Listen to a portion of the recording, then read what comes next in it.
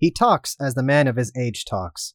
That is, with rude wit, a lively sense of the grotesque, a disgust for sham, and a contempt for pettiness. So he sounds like, "Hi, pull my finger." Yeah, sure enough. Hit the theme music!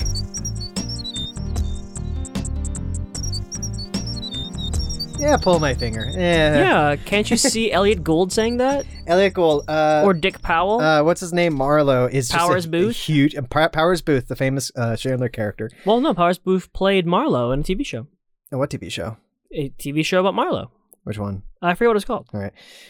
Is that where he also got his fucking name from? Yeah, Powers Booth. Yeah, okay. Nemesis. Welcome, listener readers, Hello, everyone. to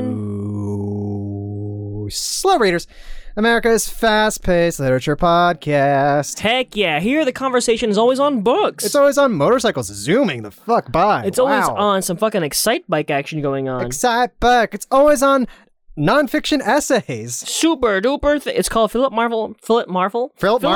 Hey, Private Eye. That's a title. You need to make it. Powers Booth played him in that show on HBO. What was that one you said earlier? You said in something. 1983. Yeah, I forgot what it was. 1983, huh? Yeah. Wow, wait, how old is HBO?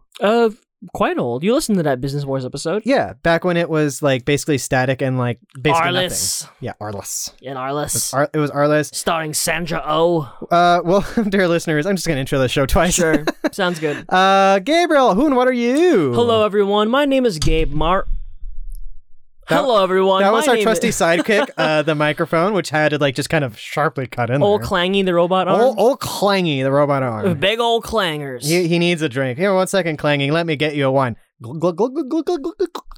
Thank you, Daniel. You're welcome. I'm sorry, Gabriel, that the arm interrupted you. Hey, ain't no thing. Shut up, Clangy, all right? You've had enough. Clangy. I'm sure he'll come in now and then. Death is not fast enough. Gabriel, who and what are you? Hi, everyone. My name is Gabe Mara. I'm a comedian every now and again. I'm a writer and a podcast producer, and I tend the bar, if you're lucky enough to catch me. Daniel, my co-host, who are you? I am Daniel Gonzalez. Gonzalez. An audio producer, editor, writer, and an author. And a man of double Z's. And a man of double Z's. Just like the top. Because that is a thing. There's obviously different spellings of Gonzalez and For whatnot. sure. Mine is the double Z. Mm-hmm. Like a cool motherfucker. Sure. Yeah. I mean, seriously, if you had a choice between Z's or S's or two Z's every time. Yeah, totally. I mean, That's like a no-brainer. also, specifically, no punctuation. Mm. There's no accents in that. Yeah, technically, that's kind of how Gonzalez. Gonzalez, yeah, technically that's how it is. Sales. There's also there's alternate pronunciations. Again, the guy from M83 is Anthony Gonzalez. Double Z's, no punctuation. Yeah, but I would rather take the form with no punctuation. Yeah, and the guy from Looney Tunes is Speedy Gonzalez. To be honest, well, first off, both Speedy and also my mother's family don't have accents in Gonzalez. Oh. Yeah. Well, so I mean, again, that's not something I pull out of my ass. That's my. No, I mean, not to go into a whole lengthy thing about linguistics. Yeah, how often do you see Gonzalez of accents? Because like the way Spanish works, there's that rule of pronunciation where odds are if it ends with an S or it ends with like a vowel, the emphasis is on the second last syllable. Mm-hmm. So no one says Gonzalez or Gonzalez. It's Gonzalez. Gonzalez. Honestly, I do think it is also an Americanization where I think in America we don't like to put accents in our names. Like how many dicks out there in the history of the world were like Gonzales? Gonzales. Yeah, I mean what's the actual pronunciation if you saw it for the first time? Houston or Houston? That's true. And you know what? We're gonna let both the city and the main avenue in New York City kind of contest that and duke it out by themselves. And our listeners, if you know for a fact, send us an email at topgallantradio@gmail.com. Yes. Use the subject line, hey, I listened to your show and had something about the Houston thing. Or subject, wish I could give this 0 stars. Wish I could 0 stars. That's the headline. Ellipses. Main body, ellipses. These guys are idiots. Yes. Eye roll emoji. Eye roll emoji. You know what? I haven't seen any new Johnny No Thumbs. It's been a while since I checked. I'm sorry. I'm talking about the infamous reviewer out there. Yes. Johnny No Thumbs, a wonderful reviewer on iTunes. Yes. Who goes around kind of like reviewing podcasts with mostly like eye roll emojis, a lot of ellipses, and just the right amount of tude. Just the right amount of tude. I mean, basically, I imagine Johnny No Thumbs just being like a real fucking cool dude with like a bandana tied around his head. Yes. Skateboard, totally. Like Kung Fury? Shorts that go just slightly below his knees. Only slightly? Only slightly. Whoa. And yeah, no, but seriously, a very entertaining reviewer. If you go to Slow Readers on Apple Podcasts, you'll see his awesome review of us, which honestly I love. And also, if you click at his names, you can look at his other reviews, and they're very entertaining. Yes. Yes. Gabriel? Yes, Daniel. This is a long way around to say that we have something to talk about. Sure is. This is a real literature podcast. This is a real literature podcast. We don't need to tell them that. This is a real literature show. This time we did. So, yeah, we've been going for a while. How long? Yeah, we've been going for a while. Whatever. Fucking don't care. I was drunk. Hey, I started with the Marlowe talk. True. And I started talking about that thing. Hmm. Anyway, so Gabriel, About Chandler Bing? we had kind of like a mixed space here. I think last time we said that we're going to do like a short story that you were going to pick. My pick. Gabriel, what did you end up picking? I picked an essay of literary criticism. Mm. I'm always one to play outside the box. Gabriel, what did you pick? I selected the 1950 essay by Raymond Chandler entitled The Simple Art of Murder, one of the most famous and well-celebrated works of literary criticism. Yeah, also I forgot to check that out when I was reading it, like what year this came out. It came out in 1950, like Yes. officially. That he published it initially in the Atlantic Monthly in 1944, but Okay. then that was a different version of it. The final version was released in 1950 in a book called The Simple Art of Murder, including this essay and all the short stories about Philip Marlowe before the big sleep. That's cool. So this essay was a long time coming, but before we're getting a little bit ahead of ourselves, Gabriel. Yeah. How much did you know about, like, how familiar are you with the works of Raymond Chandler before obviously doing research for this show right now? Perfectly honestly, not much. I don't think I've actually read anything of his. I've seen many, many of the movies. I'm a big fan of his work there. Big Sleep. Somehow I forgot I saw that movie. I saw it in school, and then I rented it. Then I saw it again. I was like, oh shit, I did see this movie. The That's Humphrey Bogart version. Bogart, yeah, okay. Gosh, what else have I seen? The Long Goodbye, the Elliot Gould movie is one of my absolute favorites. Awesome movie. That is amazing really movie, excellent, like really a perfect encapsulation of what Chandler's all about. Also, it is. Yeah, you're right. It's the perfect Like, encapsulation. If Altman didn't read this essay Yeah. before making that movie, I'd eat my hat. It is the perfect encapsulation without like existing in that obvious style you imagine the Marlowe character would, like, hard-boiled noir would exist in. Yeah. But it's exactly what it needs to be for that Yes. story. So, but yeah. That's What about you? What's your history of Chandler? very much the same. Gabriel, I don't know if you're aware of this, last year, and I barely remember this happened, and I don't remember actually reading it. Was it The Accident? I've read Yeah. The Big Sleep by Raymond Chandler. Oh, you did? I for think this I do show remember that. with our old buddy Oh, Ryan Snyder. Correct, you did do that. Ryan Snyder is a huge fan Yes. of Raymond Chandler, and like he basically, and I remember, and I don't remember, I barely remember reading that book. I kind of sped read it, and in fact, I don't even know if I read all of it. Sure. But like I don't remember what I was going. I was super distracted. Whatever. That's but fair. Every fucking time that like I remember or read bits from Raymond Chandler, I kick myself on the ass for not like reading him more, For not paying attention? for not paying attention, for not reading more. And again, like, I'm sure I bet Ryan hadn't read this too. So like, it would have been cool for him to like kind of get that kind of peek. And I don't know if he was ever really that interested in like art criticism or whatever, but He was a bit of an enigma. but he you know, loved Raymond Chandler. Though. Yeah. Ryan Snyder, the co-host of Sex and Violence, our now defunct show. Rest in peace, Ryan. Rest in peace, Ryan. Pour one out for your homie. Yeah. He would love this kind of wry examination of like Chandler's own genre. From Oh yeah, Chandler that guy was himself. all about debating art. That was his thing. I don't know if he was down for reading a long-winded explanation about what is realism in detective fiction. True that. Gabriel. Yeah. So now that we both kind of admit that also, I'm also like a lot of people more familiar with Chandler from like the movies that from are based Bogart on. and what. Have you seen the movie The Big Sleep? I saw The Big Sleep, and I remember kind of just being like, wow, this movie's nuts. But that's like all I really remember. Yeah. And I love Humphrey Bogart in the few movies I've seen him in. And yeah, like you, I'm a huge fan of that 70s, like 1973-ish. Yeah. The Big Sleep, which took the one main character and made him to like an Ernest Hemingway type at the end of his life. Yeah. Kind of thing, which is kind of different from the source Oh material. gosh, what's the actor's name again? Sterling Hayden. Yeah, Hayden it's, Sterling. It's not Sterling Silliphant. It's Hayden Sterling. Sterling Hayden. Shit, which is the last name? I think it's Sterling Hayden. I think it's Sterling Hayden. Yeah, he's like a legendary actor. He was in Doctor Strangelove, and he was very much in The Godfather. Yeah. He was the police chief who gets assassinated by the one Al Pacino's character. who completely disfigures like Michael's face. Oh, fucks him up. Sterling. Sterling Hayden. It's Sterling K. Brown. That's his name. Sterling K. Brown? Sterling K. Brown. Shut up. No, Sterling Hayden. You had me for a second. I was like, Sterling K. Brown's his name? Sterling Hayden. Sterling Hayden, okay. As Papa. As a papa. Yes. Not the papa. God, I love that movie. I love what's it called? Long Goodbye. Honestly, top 2 depictions of Ernest Hemingway that technically wasn't Ernest Hemingway. It's that and Corey Stoll in Midnight in Paris. Totally. Haven't seen it yet. Yeah, not realistic at all. It's just like how the cartoon character you have of him. Cartoon Papa. Perfect. Gabriel. Yep. That said, do me a solid. Okay. Inform me about Raymond Chandler. Sure. So I did a bunch of research on Raymond Chandler. Unfortunately, much like any of our older authors, guy is very interesting. There's a lot to his life. Yeah, I'm going to try and breeze through this as quickly as possible because there's a lot here. Okay. And I actually have a few passages from the essay that I'd like to read to you. Gabriel, eat your heart out. That's a lot. Fuck. Oh, no, there's just 2 paragraphs. Okay. But or then, just okay. Yeah, no, but the rest of this information is kind of general. Let's see here. Raymond Thornton Chandler, born in Chicago on July 23rd, 1888. He died of pneumonia in La Jolla, California, near San Diego, in March 26th of 1959. There's complications to pneumonia. Good for him. Yes. So, all that, blah, blah, blah. So he became a detective fiction writer after he lost his job as an oil company executive during the Great Depression. He was fired because of, let me see here. I wrote it down because it was very, very like, all right, buddy. He was dismissed from the Dabney Oil Syndicate as vice president because of his alcoholism, absenteeism, promiscuity of female employees, and threats of suicide. Raymond was not a well man. Okay. Yes. He published 7 novels during his lifetime, and he had a last one in progress that was finished afterwards by Robert B. Parker. Let's see here. His first story was Blackmailers Don't Shoot, published in 1933 in Black Mask, the famous popular pulp magazine.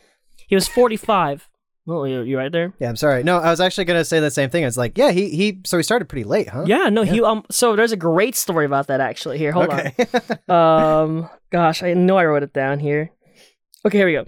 So, while he was born in Chicago and spent the first few years of his life in Nebraska, Chandler and his family actually moved to London, where he was naturalized as a British citizen. He took the civil service examination to be like a bureaucrat, but he hated it, and so he became a journalist, where he wrote for the paper, he wrote reviews, and he wrote poetry. There, he met the poet and author Richard Barham Middleton, who was a famous poet and author who fucking killed himself out of despair. And after that, Chandler was one of those people who's like, wow, if Middleton can't make it, there's no way I can make it. So he didn't write again until he was 45 and lost his job in the Great Depression. Wow. Yeah, he got a very late start. And his first novel, The Big Slate, was published in 1939 at age 49. So listeners, it's never too late. Get on that high horse. And also, what is his name? Middle what? It was Richard Barham Middleton. And if Middleton can't make it, you know what? Fuck maybe him. You can. Yeah, maybe you can. Maybe you can supersede him. Who gives a shit? This fucking guy. So he moved to LA in 1913. He did a bunch of odd jobs working in the creamery, and then then after that, he went to Vancouver and fought in France in World War I. Hey. He was training to be part of the RAF when the war ended, which is kind of wild. But then he returned to LA and he met his wife Sissy, who was a married woman and 8 years his senior. So he began writing. He was a bookkeeper. Blah blah blah blah. Oh, here's a great story of how he began writing. It was during the Great Depression. He was just studying the Perry Mason stories. Here's what he wrote to his publisher in 1950. Wandering up and down the Pacific coast in an automobile, I began to read pulp magazines because they were cheap enough to throw away and because I never had any taste for the kind of thing which is known as women's magazines. This was in the great days of the Black Mask, if I may call them great days, and it struck me that some of the writing was pretty forceful and honest, even though it had its crude aspect. I decided that this might be a good way to try to learn to write fiction and get paid a small amount of money at the same time. I spent 5 months over an 18,000-word novelette. Here's your favorite word, Daniel. Novelette. And sold it for $180. After that, I never looked back, although I had a good many uneasy periods looking forward. So moving forward from there, he had a great career in Hollywood. Well, he a bunch of his movies was made, a bunch of books made into movies. He collaborated on the script for Hitchcock's Strangers on a Train, but the two clashed terribly, especially after Hitchcock heard that Chandler called him, quote, that fat bastard, which is just so good. Yeah. But most famously, Chandler co-wrote the script to Double Indemnity of Billy Wilder, based on the James M. Cain story. And, according to Wilder himself, all the good dialogues were written by Chandler. And that's coming from Billy Wilder, one of the greatest screenwriters in the history of cinema. And also a very, very petty man who clearly wasn't afraid of showing his contempt for people around him. Mm-hmm. He was the person, wasn't he the guy, and maybe I'm botching this, when he lost the Academy Award for screenwriting to something else, he tried to trip that person on the fucking Wilder? carpet. I think so. I don't think so. I think it was him. Maybe. I don't know, but I've heard stories of that and whatnot, and also, yeah, I don't know if you're exactly gonna say this kind of thing, but yeah, no, I love the stories about Chandler and Chandler in Hollywood, and Chandler and Wilder, because they're both just you'd figure that they're peas in a pod, but they're complete opposites. Oh yeah, I mean, Billy Wilder, one of my heroes, he had a wild life. That much like Nabokov, his English was his second language. He learned it as a third language, and he's one of the greatest writers of the English language. Mm-hmm. Just kind of fucking bonkers. So let's wrapping this up. Sissy Chandler unfortunately died in 1954, and Raymond Chandler spiraled horribly downwards, deeper further in alcoholism, depression, and attempted suicide, moved to La Jolla, and died of pneumonia. His tombstone shirt of Sissy reads, "Dead men are heavier than broken hearts," which is a quote from The Big Sleep, and one of Ryan Snyder's favorite quotes. Yes. And that's all the research I did on Dear Mr. Raymond Chandler. I thought you had 2 paragraphs to read. Oh, no, that's from the essay itself. Okay. No problem. And thanks for that, Gabriel. Again, it's all the Raymonds. Chandler and Carver are the people who every time I read them, I'm always just God damn it. Yeah. I should be doing this. Mm-hmm. Daniel, if you wrote a Chandler-esque kind of thing like that, I'd be wow, solid. Yeah, and it's very deceptive. Also because I love the way that Chandler writes. Mm-hmm. He has it isn't as we'll get into hard-boiled academic, but it's also very punchy. It's closer to poetry than probably a lot of other writers within this kind of thing and whatnot. Dead men weigh or what was that again? Dead men are heavier than broken hearts. Yeah, frequently misattributed to Chandler Bing. Yes, and something like that. That's just in a prose novel, a detective story, and whatnot. Yeah. And his McCarthy could have written that. His novels are essentially written in that language. It's very plain. It's very straightforward. It's very punchy.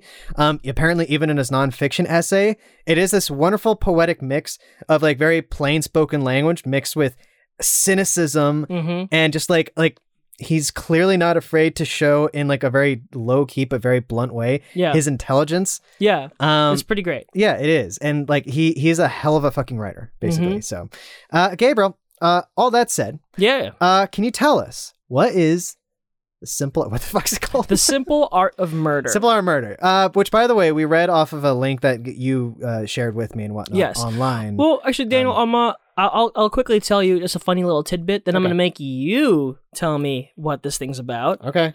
Not going to do a good job, but all right. Well, that's fine. Then I'll just punch in with you. Dear friend of the show, Ibrahim, sent me this essay. Ochik? Ochik. Okay. Or Omar, whatever. Or Omar. Yeah, calling him Omar. Dear Ibrahim. Ibrahim. He sent me this essay approximately 7 years ago. Okay. It's been in my phone as one of my bookmarks for 7 years. And I never read it until today, even though I'm a big fan of Bogart and Marlowe and all these stories. I just dragged my feet because I'm an asshole. No, I feel like I regularly clean my phone based on bookmarks. If it weren't for that, there would have been things that I still, in a similar way, I think in 2015 or whatever it was, Cormac McCarthy published an essay on the unconscious mind and language. Cool. It was the first thing that he'd literally published since either The Road or the screenplay to The Counselor, which were years and years and years ago. And all of a sudden he's here's a nonfiction thing. And we're oh my God, you're alive. I have not read it, but I had it open my phone for years. And then at one point I was just whatever, I'll just bring it up another time. You and I don't have necessarily the attention for academia.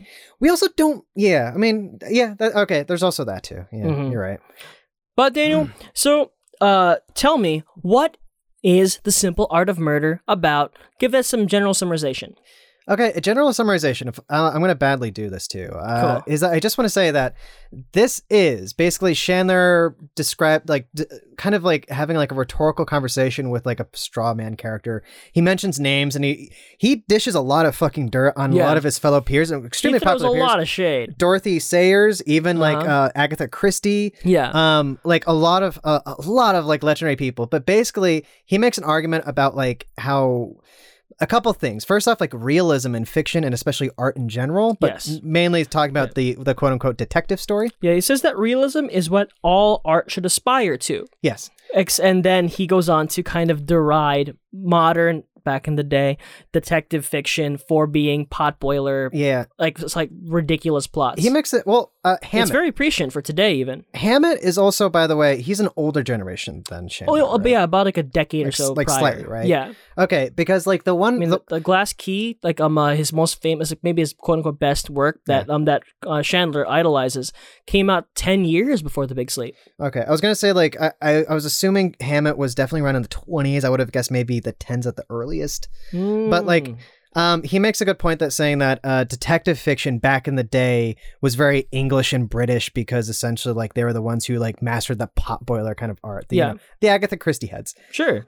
Where basically they were like super convoluted and kind of pretentious, like artistic kind of things about like, oh, when like the so and so lady sings at her highest note, Yeah. when the clock strikes midnight, the lights will go out and someone would have killed her with like a in whatever ceremonial dagger. Yeah. I don't know. Have you read any Agatha Christie? No, never. Have you seen any of her adaptations? I saw a long time ago. I saw the Sidney Lumet version of The Murder of the Orient Express. I have that on VHS. Hey, is it a double disc? Hell Double- yeah, double tape, I mean. double tape. Yeah. You know it. I love Fuck those. yeah, it is. Do you? Let me ask you. Do you have the double tape edition of Lawrence of Arabia? You fucking know I do, bro. Fuck yeah! It's beautiful. Oh man, the only thing that needs to go with that is the double tape version of the holy trifecta. Mm-hmm. That's four. I'm gonna You say only have 4 fingers. Yes. Titanic, Godfather, and I'm just gonna throw it in Heat. Sure. I have Heat. Oh, that's right, you do. Yeah, I don't have Godfather though. I want to get a hideous VHS copy of Seven Samurai. Because I can't imagine what back that at the looked old Hollywood like. video where there was a hideous like 2-tape copy of Seven Samurai. The cover art, not anybody from the movie. It's just a random fucking samurai guy. Just some guy. Someone was like, Just some dude. It's Japanese, whatever. Yeah, and he's like kind of in this ridiculous no pose. Oh, that's great. Daniel, please go on. Okay. Yeah. Speaking of which, speaking of samurai. So yeah, Le Samurai. he makes that point, and probably like he makes some other good points where he argues against this point that I believe it was Dorothy Sayers said this in the intro of like an anthology of crime, her detective own bit of stories. like criticism. Where basically she said that she's talking about her own genre, saying that detective fiction, and I'm paraphrasing, like cannot be high art because detective fiction is escapism. Yes. And yeah, Chandler basically not only kind of throws some shade at her for basically saying it's like, yeah, she's saying this because she's frustrated at her own kind of that she was very bad at the detective stuff, or that was like the worst stuff of her writing. Yeah. And her best qualities of writing were the stuff that weren't detective fiction. It was the stuff that had nothing to do with deduction and logic and reasoning and whatnot. Basically, what he said was, "Whoever smelt it dealt it." Essentially, yeah. It's kind of like saying like, yeah, well, she's talking about herself. Yeah. But basically saying that like, well, he makes the fine point, and I've always believed this, is that like, you know, all art, all like whenever you read Omnibus something, of Crime is where she wrote this. they are, thank you. They are all forms of escapism. He makes the point. It's like when you read anything, whether it's the Bible, a book of arithmetic, Agatha Christie, you know, Yeah, Shakespeare. Merman Hellville, sure. Dude, that's a band name. That's a band name. Merman Hellville. All right. Or there's a little bit of like fantasy coloring. You name your merman village Hellville. Merman Hellville. Merman Hellville. All right. Very good. But like you read Send it to Mike Mignola. You read any of them, and that's entertainment. You read that. I mean, I will read very dark, depressing stuff, but that's entertainment Sure. to me. Yeah. I don't read it because I want to be serious or something like. Yeah. Or not like, well, serious. I don't know what's the way to say it, but yeah, like you read it for entertainment. Yeah, all art is escapism to a degree. Yeah, and And to claim it's not, especially a fun genre, claiming they're deriding it because it is escapism, is missing the point. yeah, and also, I mean, I don't want to. Maybe this is getting a little too far ahead, but I think No such thing. perspectives on genre are like very different today than what they were probably back then. For sure. I mean, like, I'm sure you'd feel the exact same about like the cozy mysteries today and the endless J.D. Robb books and like nonstop Kellerman books. yeah. Although Kellerman is kind of a good writer. Yeah, no offense to Kellerman. Maybe Robb Yeah. is. I don't know. Yeah, I don't know. I never I read went her. on one date with his daughter. Oh, Kellerman, yeah. Yeah. I was just like, Rob's a woman. Anyway, but excuse me. Yeah, but like, but the thing is, like, the totalism of it back in the day, where it's like he would also, like, back then, like, Dennis Like Lehane. 1950. Dennis Lehane was a writer of low art, you know, Yeah. back by like the 50s and 40s, and essentially, you know, where I mean, like detective fiction to this day is still not really necessarily recognized as high art. it's beloved though. Yeah, mystery. I mean, there's always a mystery section. I don't right next know. to the romance section in the Barnes and Noble. True. It's like it's probably like the longest living and beloved and well sold Yeah, genre out there. but that was kind of his point. He feels like I have an excerpt that I wanted to read actually that kind of like explains part of his central thesis to the whole thing. Okay. That I found fascinating. About this thing or the whole thing? About genre and this thing. Should I read the third part a little bit more? If you want to, yeah, okay. go ahead first. But like I would say, like, it kind of concludes, and now I feel like all of a sudden my mind just kind of went blank on this, but but it talks about, like, this whole thing. He hardly has a nice thing to 100% say. So he both will insult somebody, critique their kind of skill, and then kind of say, like, but we're all the same trash, whatever, you know, pretty much. like that's kind of this is not a dickish essay. He's critical, but it's all artful and thoughtful. a lot like when we're in Marlowe's head and The Big Sleep. Yeah, Chandler's a very cynical man. Yeah, but he- he's also an idealist at the same time. Yeah, it is A cynical man of honor. much like, yes, that's exactly what he talks about, where, for example, he does have he heaps praise on the sole American that he writes about in this, which is Dashiell Hammett, writer of, what's his guy's name, what's his Sam Spade. Spade, He thank wrote you. The Maltese Falcon. Maltese Falcon, which I saw the movie. Yeah, we both saw it. Wasn't a fan of it.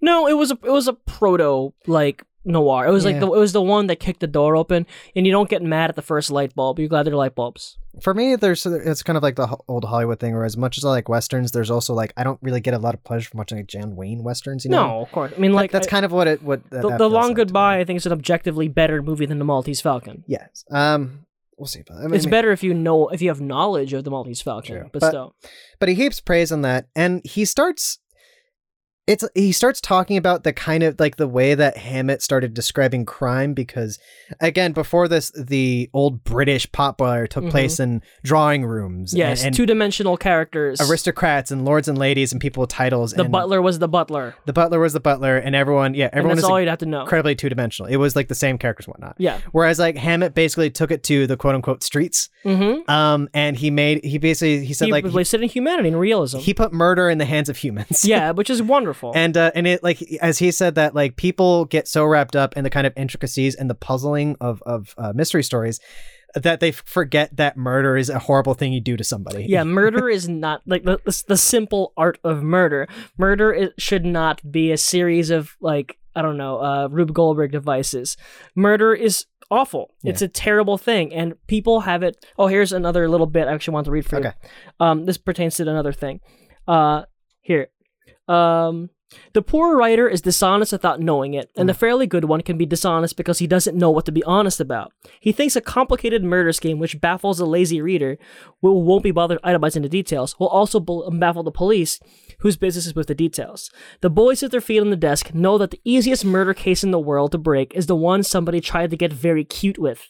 The one that really bothers them is the murder somebody only thought of 2 minutes before he pulled it off. Yes. Thank you very much, Gabriel, because that's like the 1-2 punch of some really solid bits in this. Yeah. So very yeah. That, like, connects the dots between, like, Glass Key and the Friends of Eddie Coyle. Exactly, yeah.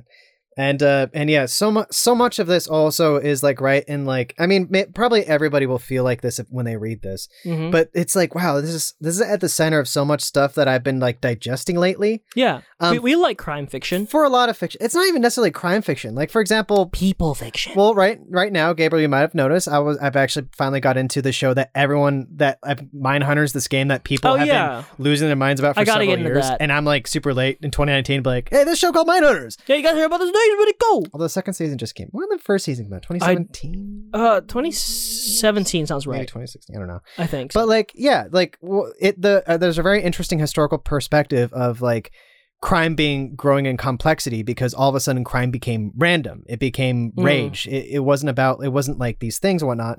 And like, sure enough, yeah, Chandler's talking about this where it's like, yeah, cops have a hard time predicting things that don't have motive and also just like happen in a heartbeat. But like, yeah, these intricate, as he calls them, cute, kind of like stylings of murder are like very obvious. Yeah.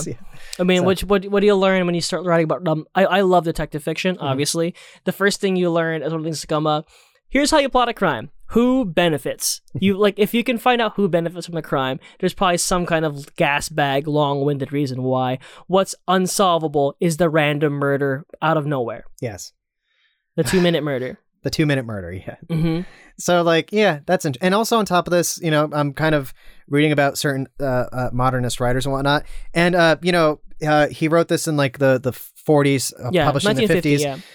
So much people don't really talk about this anymore much, but back then you found a lot of, especially American writers, talking about truth when it comes to good writing.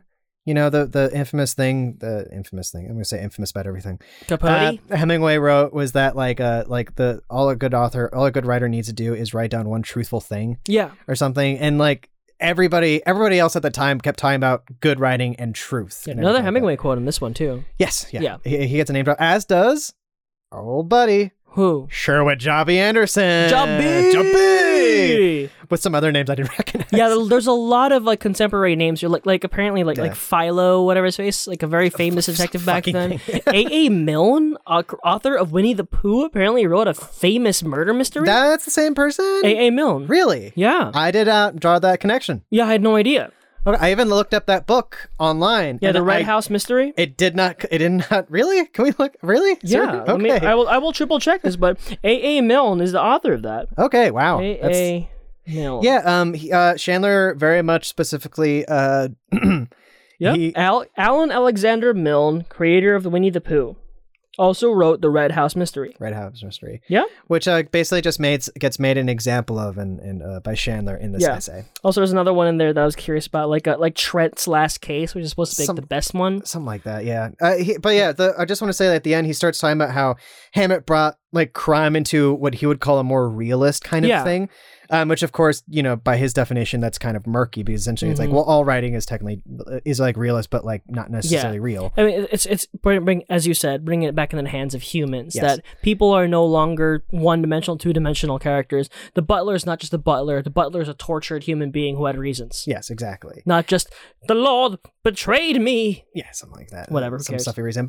And then he basically almost starts rambling about like his ideal hero. First, he's talking about. I thought he was talking about like Hammett's character. Yeah, I mean, he is and isn't. He is. Sam Spade basically is Philip Marlowe. Yeah, and then but like as he keeps going on and on and on and on about Continental Op. he kind of segues and you're like, oh, he's talking about like his own idealized hero. Like I'm sure.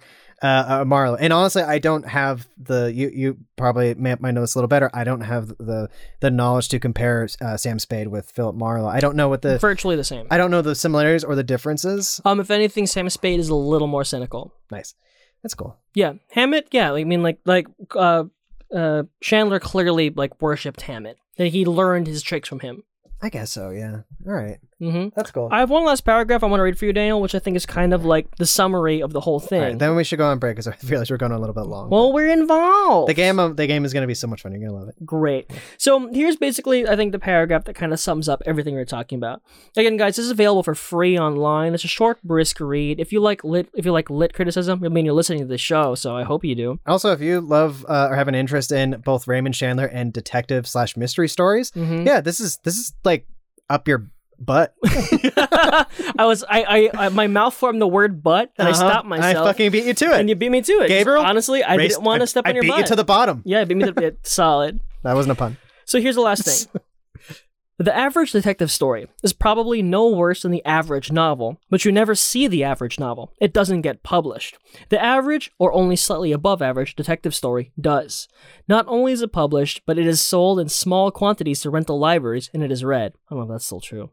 There are even a few optimists who buy at the full retail price of $2 because it looks so fresh and new, and there's a picture of a corpse on the cover. And the strange thing is that this average, more than middling, dull, pooped-out piece of utterly unreal mechanical fiction is not terribly different from what are called the masterpieces of the art. It drags on a little more slowly, the dialogue a little grayer, the cardboard out of which the characters are cut is a shade thinner, and the cheating is a little more obvious, but it is the same kind of book. Whereas the good novel is not at all the same kind of book as the bad novel. It is about entirely different things. But the good detective story and the bad detective story are about exactly the same things, and they are about them in a very much the same way. There are reasons for this too, and reasons for the reasons. There always are. Yeah, again, just listen to that. Thoughtful, clever, straight-faced, funny, like black humor pooped out. Come on. Yeah, it's great. But no, that was another thing I really remember from this, like him just saying like the average detective fiction book is hardly any different from the average like serious novel, but the average serial novel doesn't get published. And one last thought, if I can. Yes, go ahead. This is kind of what you want to compare to today's arguments, if you not to bring in Scorsese and Irishman these days. It's that talk about like. It's hard to tell the difference between a shitty superhero movie and a good one. There are basic steps that we all follow the shades of, but you know a good one when you see one, and you should hopefully know the difference between a bad one. But the good ones and the bad ones always make money. It doesn't really matter at the end of the day because money's money. Mm-hmm. And even the bad ones make a lot of money. Yeah, and bad ones make a lot of money. Venom, I think made $1 billion. Yeah, I think a cognizant teenager, like an adolescent, could tell the difference between between Winter Soldier and Venom. Can they say what's bad and what's good about each one? Probably not.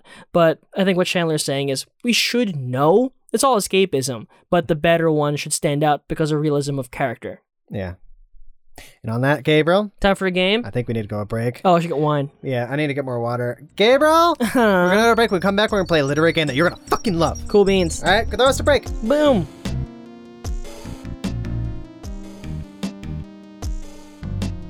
Welcome back. Hello, everyone. Dear listener readers. We still love you. You are one pathetic loser. Slow Readers, America's fast-paced literature podcast. Brought to you by Top Gallon Radio. Top by Top Gallon Radio and books. And Barks. Gabriel? Yeah. I have a game for you. Totes. So, Gabriel, okay. Last time, I believe exactly last time, we played a little game called Rattle and Honey. Where basically you had me, you read a quote, and I had to guess whether that was a poem from Instagram poet, fuck's her name? Rupi Kaur, or by the... Who's so pretty, by the way. By the Instagram singer-song. Yeah. Singer of U2, Bono. Paul Hewson. Is that his actual name? Yes, Paul Hewson. Yeah, okay, never mind. Yes. Gabriel, I'm going to play a version of that. Okay. With you. Okay. But it's not with Rupi Kaur. Okay. It's with a dude. Is it R.H. Sign? R.H. Sin. Sin Sign? Sin. Let me actually, I should have researched that. Let's me look find this out. up real quick. Gabriel, I'm going to, okay, this is where it's going to be a lot of fun. Okay. I'm going to read a quote, and you're going to tell me whether that's a quote from R.H. Sign. Okay. Sin, another Instagram poet who's conceivably worse. Who doesn't have a fucking Wikipedia page. He doesn't? That motherfucker. Well, we're fucked. All right. Well, so it's either going to be him, or it's going to be legendary detective writer Raymond Chandler. Wow. Oh no, I'm going to look like a fool. Gabriel, I'm going to make you look like such a fool. Okay. Because you know what? I accept. R.H. Sign writes a similar kind of... hard-boiled-ish kind of thing. It's a mixture between like super positive, speaking directly to women, telling them it's like, listen, you're strong. Yeah. On a page. Mm-hmm. And also some of it comes off as kind of hard-boiled. Yeah. There's a bit more of an edge to his kind of thing. I recall that, yeah. So he's a dude. And Gabriel, as I said, Raymond Chandler is kind of like a hard-boiled detective poet. Okay. So I'm going to have you guess. Okay. Whether what I read is either R.H. Sin, Okay, or possibly Sin, I don't know. sure. Or Raymond Chandler. What's this game called, Daniel? Chandler, Sin, R.H. Sure. Oh, R&R. R&R. Yeah. R&R Chandler. Sure. R&R and Chandler. Okay. There you go. He's a detective. He's an old man. He would is appreciate without that. sin. Gabriel? Yep. I have 10 because they were really fun. Great. I took out the ones just now that I realized are going to be like super obvious, but this is going to be a lot of fun. I'm going to love this. I'm going to love this so much. All right. Gabriel, Okay, go ahead. are you ready to play I'm ready. R&R and Chandler? Sure. All right. First one. Mm-hmm. Music. The streets were dark with something more than night. Oh, that's... Wait, is that the entirety of an R.H. Sin poem? It's either okay, I should have said it is either an R.H. Sin poem that I just restructured as a sentence. Like I'm reading but instead of like giving it the pauses, Okay. I'm just reading as a sentence, I mean. Okay. But I'm not changing anything about it. Okay. Or it's a sentence or two from a novel or something that Raymond Chandler said. Okay, so what was it again? The streets were dark with something more than night. I'm gonna say that has more of a narrative to it. I'm gonna guess that's Chandler. I guess that's Chandler. Yes. Final answer? Yeah. Duh. Winning. Yeah, that's yeah? right. Yeah. That is Raymond Chandler. You found a negative way to tell me I won. You're winning, dude. Yeah, it's like, hey, fuckface, good job. Like, oh, It's like, hey, fuckface, good job. hey, moron, you did it. Like, oh, Gabriel, that is right. And Cool. I think by the end you're gonna get like 100% grasp on who is who. okay. But I think it's gonna take a little bit of a learning curve. And I Okay, think and okay, that's what there's I'm 10 of excited them. for. Okay. Next one. Mm-hmm. She held on to him and witnessed her future rot away. His love was death presented as something beautiful. That should be R.H. Sin. That should be. Yes. Final answer. Yes. Yeah. Gabriel, that is right. That is R.H. Sin. Okay. Okay. You see what I mean? I do. Yes. Like it's right on the edge. There. Yeah. That, like if Chandler wrote that, I'd be like, was that one of his earliest ones? There's like an extra. Did he just go through a breakup? an extra word in there that didn't necessarily belong. Mm-hmm. The more purple it is, I'm gonna guess it's Sin. It's only slightly more purple. It's not that bad. But anyway, moving on. Sure. Number 3, Okay. I should say. Okay. So many strong women began as broken girls. Okay, that's definitely R.H. Sin. That's definitely R.H. Sin. That's definitely R.H. Sin. Sure. It has to be. Yes. Gabriel, that is right. That is R.H. Sin. Okay. Okay. Moving on. All right. Number 4 out of 10. Okay. You're doing well. 3. Yeah, 3 for 3 so far. Number 4. I'm guessing you're gonna get harder. Throw up into your typewriter every morning. Clean up every noon. Every noon? Yes. Oh. Throw up into your typewriter every morning. Clean up every noon. Oh, that's a tough one. I'm gonna guess that's Chandler. You're gonna guess that channel. Final answer. Yeah.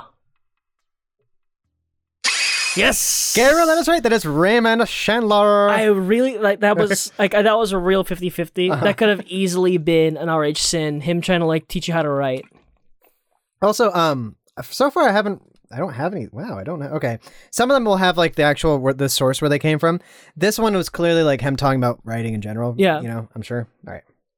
So moving on, number 5, you're 4 for 4. And they call it a vomit draft for a reason. Gabriel, number 5. Yep. Are you ready? I am. Strap on your butt. Okay. I was as hollow and empty as the spaces between the stars. Gabriel, was that Raymond fucking Chandler or RH fucking Sin? I'm gonna get. I think that's Sin. Are you gonna get Sin? Like that sounds a little too like actively lonely for Chandler. I'm gonna say that's Sin. I guess that's Sin. Final answer? Yeah. Really? That was Raymond Chandler. From what? From The Long Goodbye. Oh man. Gabriel, you're still doing amazing. This is 4 out of 5. Yeah. Okay. Right. But you know, halfway through. Yeah. Right. I just gotta have. I gotta get 2 more to win. Again, some of them like that was like the perfect one where it's like you know what, that doesn't sound like Chandler. Yeah. A little bit of the other one. Okay. Moving on, number 6. Okay. A good life, good sleep, a good man. Is that Raymond Chandler? That's it. Or RH Sin? What was it again?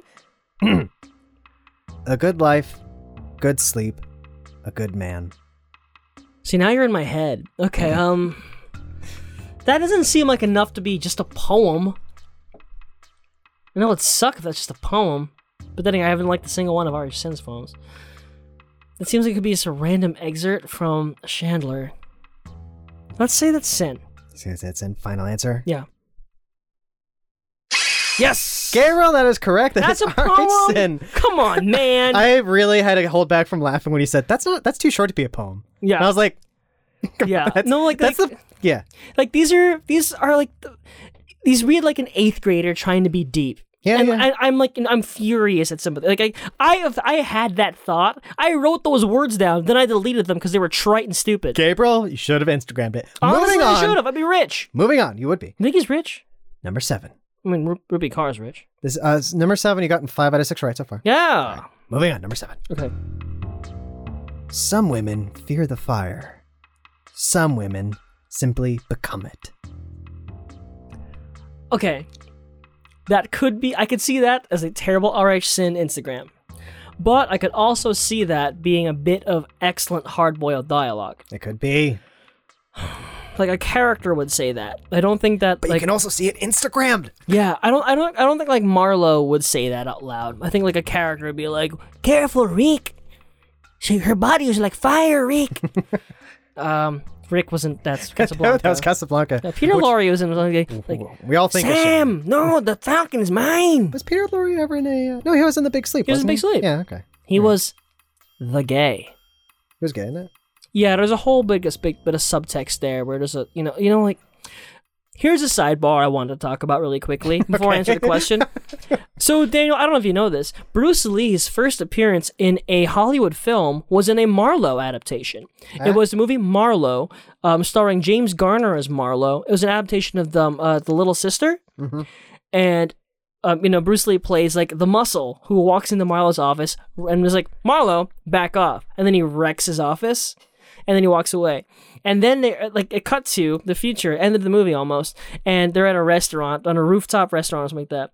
And like Bruce Lee is threatening Marlowe, like with karate kicks, being like, "I told you to back off, man." Kung fu kicks, not karate kicks. And then right when Marlowe's on the edge, he's like, "I don't know, Bruce Lee." Seems like Winslow Wong. "I don't know, Bruce Lee. That seems a little gay of you." And cuts to Bruce Lee's face going, "You son of a bitch." Then he does a flying kick, misses, and falls off the roof. And I just raised my brow like, really? Like the gay threat? You know what? That passed for a moment. Yeah.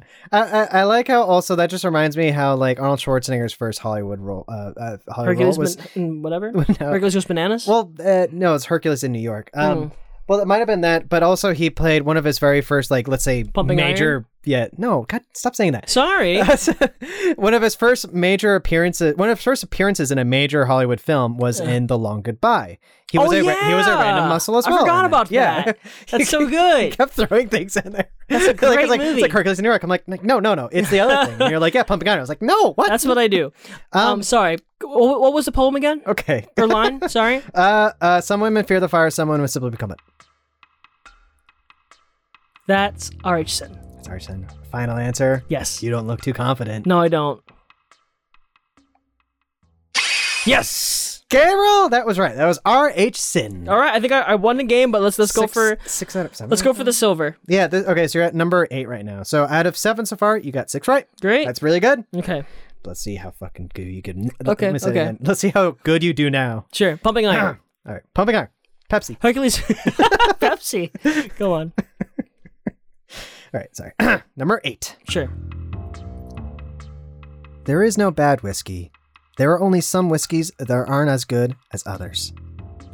I think that's Chandler. Is that Chandler? That's Chandler. Are you sure? Are you sure? I'm like 78% sure. Okay. Yeah, I'm like, Yeah. R.H. Sin isn't that good. Although R.H. Sin's books are called like Whiskey and a Shovel. Okay. So I figured I was thinking like you. Sure. If you had Everything that. you've told me about R.H. Sin so far sounds like your second draft. It's like you had Harris Whittled's Twitter drafts. Twitter drafts. Twitter drafts. Couldn't Twitter say drafts. that. Exactly. It's like, okay, you had a neat image. You tried it, you're like, whiskey death. No, whiskey and a shovel. And a better writer goes, no, that's not good. how do I say this but subtly and actually artistically? There is something, I think it almost warrants an examination into like the popularity of these writers, because they are like, you can get those Ruby Cart books in like fucking, what do you call it, like American Apparel or whatever. You know? Yeah. You have to wonder. Anyway, moving on. Gabriel? Yep. So far out of 8, you've gotten 7 right. Okay. Last 2. Pumping iron.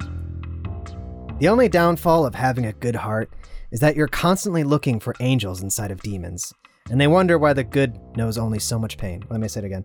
And they wonder why the good knows so much pain. Sorry, whole thing again? The only downfall of having a good heart is that you're constantly looking for angels inside of demons. And they wonder why the good knows so much pain. I keep wanting to put the word only in there. Uh-huh. Sorry. So is that Raymond fucking Chandler or Raymond Sin? I think that's Chandler. Think that's Chandler? I do. Final answer? Yeah. Shit. Gabriel, that unfortunately was R.H. Sin. All right. It felt longer. It felt like it would be the very end of a book. Yeah. Also, clearly that's 2 sentences and not a poem. Yes. Yeah. Fair point. Also, it ends with an annoying ellipses. Oh, which makes you just be man. like what? No, just don't put up whatever. Yeah, just All don't. Just come on, man. Gabriel, are you ready? Sure. Yeah. Last one. So out of 9, you've gotten 7 right. Okay. Let's see if you can make that into an ocho. A bronze medal. Get ready. Okay. Number 10. Yep. You talk too damn much, and too damn much of it is about you. That's a tricky one. Gabriel, is that Raymond Chandler, or is it R.H. motherfucker Sin? I'm gonna say that's Chandler. Guys, you think is that a final answer? It is. Yes, I could hear like Bogart saying that. Gabriel, that is from The Big Sleep. Yes. All right. Also, can I just read? I have like 3 other ones. They're really fun. No, go ahead, please. A lot of the Chandler ones, let's say. Okay. I think they're a little more noticeable because clearly R.H. Sin, he knows his audience. He's only writing positive thing about women, whereas Chandler can be very cutting with his words. Sure. I mean, the rigor of that time was misogyny. Yeah. Speaking of which, here's a fun one. Okay. From 30 feet away, she looked like a lot of class. From 10 feet away, she looked like something made up to be seen from 30 feet away. That's so good. Yeah. Also, in the actual game, I actually had the quote that you said that was Ryan's favorite. Mm-hmm. And like, in the movie said, I'm like, I need to cut that out of the game. That's great. All right. Mm-hmm. 2 more. Here's a good one. It seemed like a nice neighborhood to have bad habits in. That's good. That's from The Big Sleep. Yeah. One final one that we're going to close this off. The girl gave him a look which ought to have stuck at least 4 inches out of his back. Cool. Yeah. That is from The Long Goodbye. I think I've said it before in this show. One of my favorite lines in the history of cinema is from The Big Sleep, where at some point, where like the colonel's like promiscuous daughter like comes on to Bogart way too hard, and then Bogart's talking to the colonel, being like, "It's like, have you met?" Like the colonel says, "Have you met my youngest daughter?" And Bogart says, "Yeah, she tried to sit on my lap while I was standing up." Like, that's so good. Yeah, that's good. Yeah, Gabriel, good job. That's an 8 I out of 10. win. That's a bronze. Yeah. Again, like I was trying to confuse you, so you did a good job. We're not honestly comparing Chandler and the qualities of Chandler with R.H. Sin, because R.H. Sin, that was a good eagle eye. Try a little harder. Yeah. That said, I'm trying a lot harder. Gabriel, let's start to break. When we come back, we're gonna do final thoughts, hazy memories, talk about what we're gonna do next, and then plugs. Yup. All right, Gabriel, throw us a break. Okie dokie.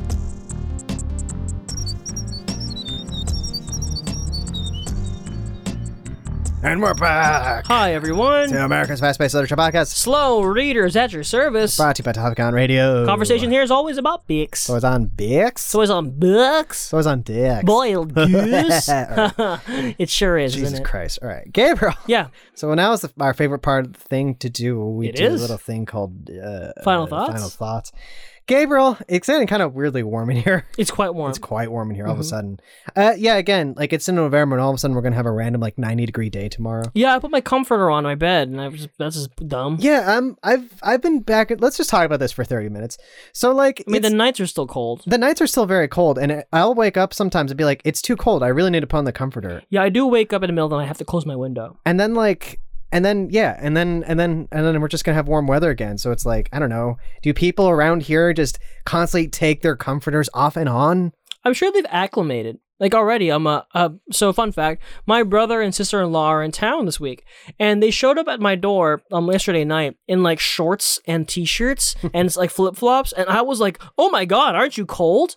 And they're like, what are you talking about? It's freezing in Pennsylvania. This is so warm. Yeah, We've already acclimated. It's like 50 degrees over there, and that's like kind of nice and cool. And that's mellow. Here, it's like below 80, and we're freezing. We're like, oh my god, I need a coat. I know, it's crazy.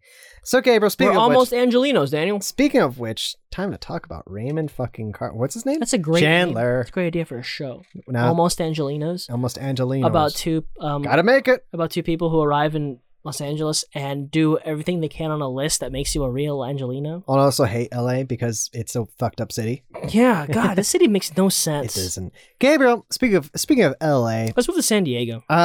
So final thoughts, Gabriel. Yeah. So yeah, you wanted you probably said this already, but again, like, why did you decide for us to read this specifically? Well, it's been burning a hole in my iPhone for one. That I've always wanted to read it, and I wanted to find something short. And as I've said before, I'm not good at picking short stories because I don't read any, and that's why I've gone through like my entire catalog of like Saunders, and I don't want to pick another Junot Diaz. And I just got a copy of Kate Pan's Awakening, which I want to do next time I have a short pick. But I don't have very good short picks. And I remembered I had this wonderful essay that I've always wanted to read. And I do enjoy talking like lit theory with you. And I think it was for interesting conversation. You and I are two very different kinds of writers, so... True. And, but no, you should have actually picked another Junot Diaz, because it's been like a long time since we did that Junot Diaz story. It has, hasn't it? So... Negocios? Negocios. And there's the other one that you wanted to do for a while. I wanted to do the title story of This Is How You Lose Her. Yeah, there you go. That's a very good short story. Wait, what? That's what it's... I thought it was from... Is that his other short story collection? Yeah, and... What does he do? What do you mean? Junot Diaz. Let's talk about Junot Diaz for 30 minutes. Well, let's not talk about the dark stuff. Gabriel. So, like, moving on. I actually don't know what you're talking about. Let's not. No, but we should, if I had to pick another one, I'd pick the title story to This Is How You Lose Her. It's a story told in second person, which he does very well. That's interesting. I love that. Gabriel. So yeah, final thoughts. Yes, Daniel. Do you have anything final you want to say? Not really. This is a great read. I'm glad I finally did it. I love thinking about detective fiction, that if I could be a successful novelist in any genre, I might want to write detective stories, because... I mean, not to take the wrong lesson from this. It's fucking you print your own money.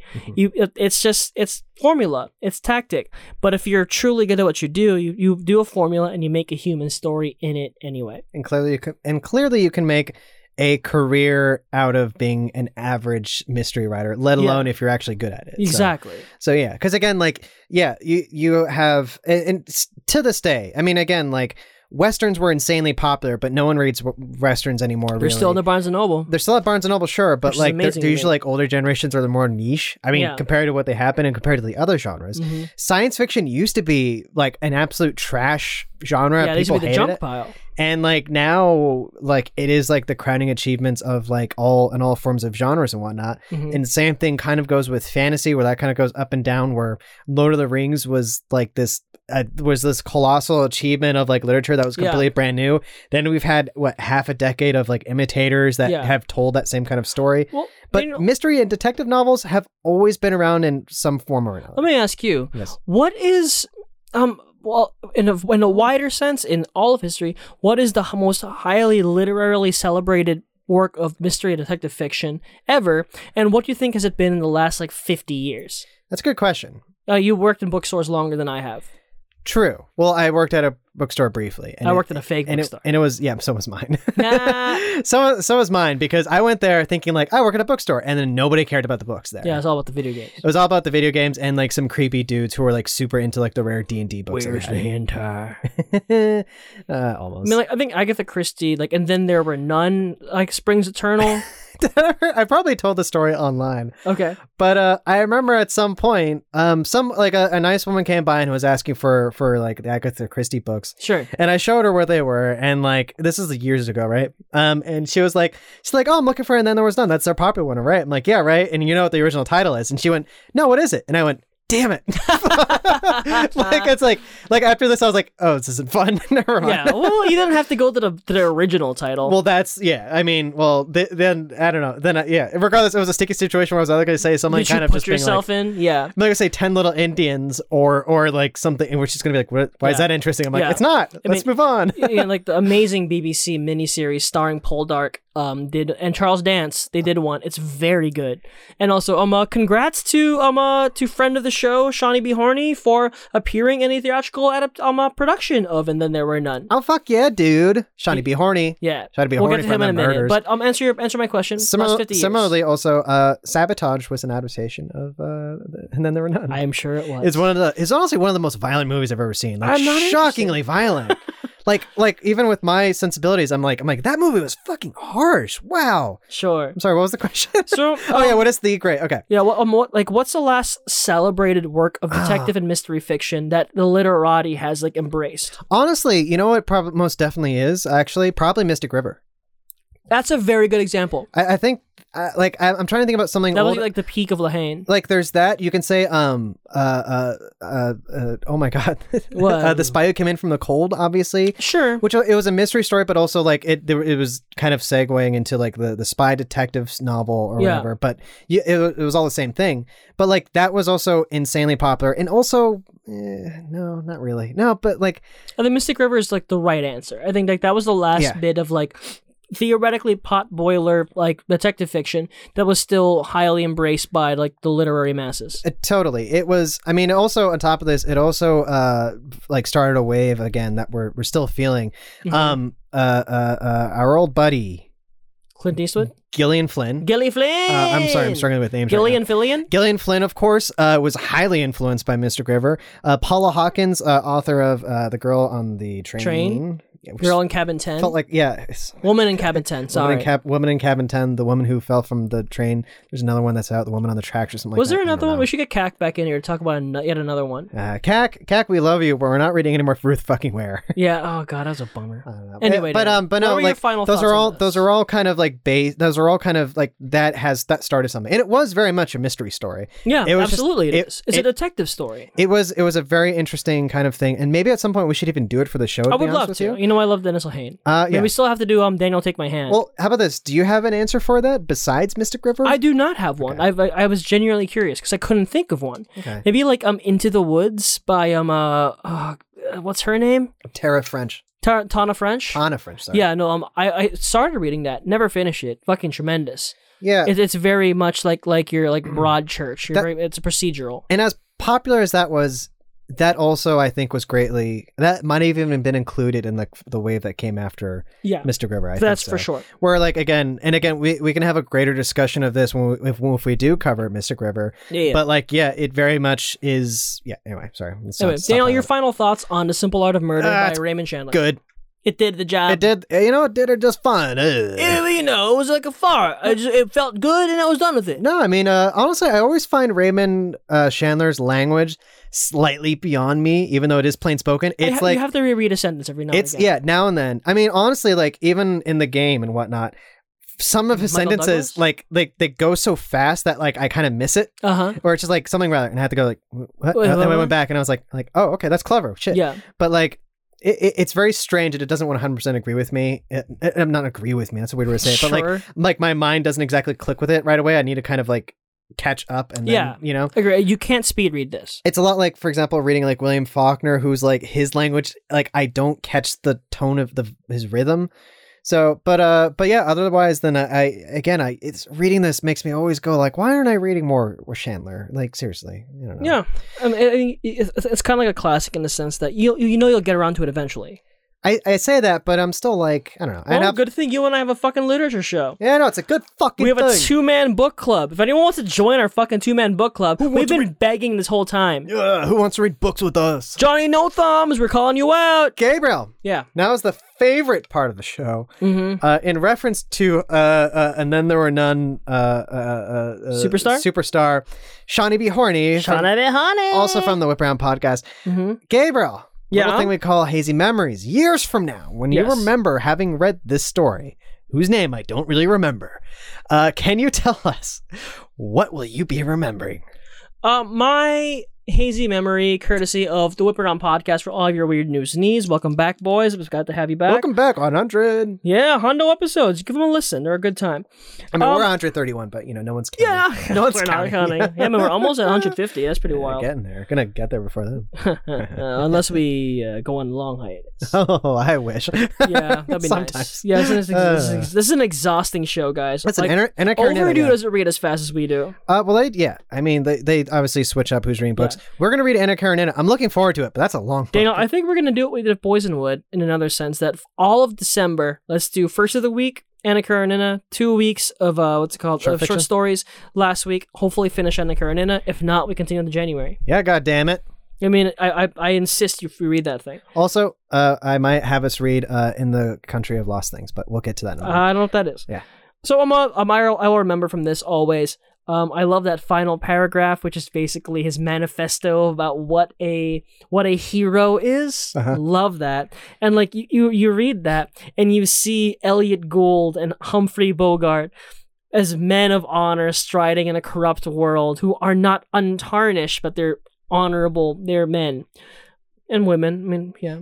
But Unfortunately, not as common, but yeah. yeah, that and there is and the strange thing is that this average, more than middling, dull, pooped out piece of utterly unreal mechanical fiction. Yeah. You're a fucking wizard. Good job, Gabriel. Yep. My hazy memory. Your hazy memory. There's that part. There's 2 instances. A lot of them were actually the things that you had read. Oh, honestly, cool. during the Good. thing, because those are the things that I remember. That for a lot of reasons. Another one is that A.A. Milne apparently wrote murder mysteries. also that, which I did not know. Gabriel, the one thing, as you said, like when he's like kind of ranting about like the virtues of like the true hero that he respects, he said this one thing where it's like he's, I'm going to paraphrase it, like if he's noble in one thing, he's noble in all of them. Yes. And that kind of personifies again like Marlowe, like why you love Marlowe, because even though he's cynical, bitter, and like he's very like just like distanced from everybody around him, he is a good man. He's like, he has like this, and that maybe that's why we love like the kind of romanticism of him, where he's like this good man in a very bad world. Yeah, it's romantic. Yeah. That he is not tarnished. Okay. That's cool. That's a what good I time. gotta say. Gabriel. Uh-huh. So what are we reading next week? Next week. You want me to pick something? Yeah, we adjusted the plan a little bit. I didn't realize that there was 5 weekends in November. So next week, because I realized that this whole month's been my picks. Happy birthday month to me. Happy birthday Let's say it's your birthday. to you. So Daniel has a pick. He's doing a short story next week. The week after that, we're going to be doing Anne of Green Gables. I'm very excited for that. So Daniel, what are you picking for your short story? Well, I don't know right now. You ain't know? I'm gonna pick something. You ain't know? You just told me about this 10 minutes ago. Shit. No, I'm thinking. I'm honestly thinking, and I this sounds like me just going back to the old wells that I've been hitting up. Uh-huh. But I might pick a very specific short story written by Sherwood Anderson, Jobby. aka Old Jobby himself. That boy loves doing jobs. What should we call him? Or you know what I think we should call him? What'd you call him, Jed? Work boy. I love it. No. We can do better than work boy. Like what? Jobby?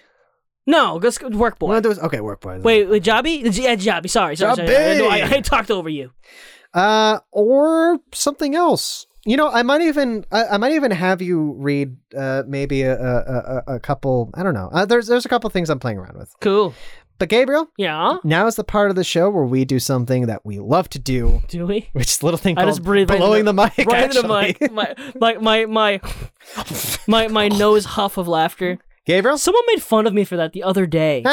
was it me? No, I was working at the bar, and I often bartend during open mic night, which is just a fucking. Guys, you're great, but goddamn, bartending that week in week out is a terror. And one of the open mic guys, in the moment of flailing, is like, I love that bartender. You know you're doing okay. And he just goes.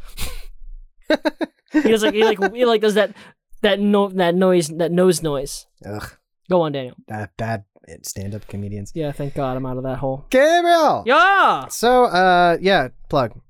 the bar was good. The night was the whole. I like the bar. You plug.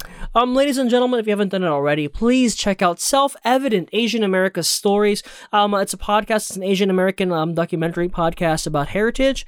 My episode is episode 3, the talk you were supposed to have. I'm very proud of it. It's about my life and my life story. It's featured on the AV Club, so check that shit out. Follow me on Instagram at read.richards, read like reading a book. Daniel, tell them about our other show going on right now. Our other show going on right now is live. It's called Watchmen on the Clock. On the clock. Gabriel, it's basically us following the... Who's us? Us as in me, you, and a little lady named Katie and Catastrophe Kometz. Katie the Catastrophe Zeitgeist Kometz. Cack Attack Zeitgeist herself. But no, she's joining us and basically following not only just the HBO show Watchmen that's going on right now. Yeah, it's a great, guys, if you haven't been watching it, watch Watchmen. Yeah, it's seriously fucking good. It's really good. But also on top of this, we're going to be also just talking about Watchmen in general because the three of us are just at different levels of like following the kind of Watchmen source and materials and whatnot. So yeah, it's super exciting and really fun. And yeah, it's on Spotify now, right? Yeah, it's on Spotify. Fucking Spotify goes goddamn finicky. That said, yeah, give that some follows. You can follow me on Twitter at Top Gun Radio and also on Instagram at Slow Readers. And to look at information on my books, my fiction out there, you can go to topgunradio.com/press for excuse me, The Shadow from the Deep and also A Cook in the Kingdom. Hey, both of which are available everywhere on ebook, and also you can get the paperback versions on Amazon. Do that. That's the end of the show. Cool. You can cut it. Okay, bye. Bye.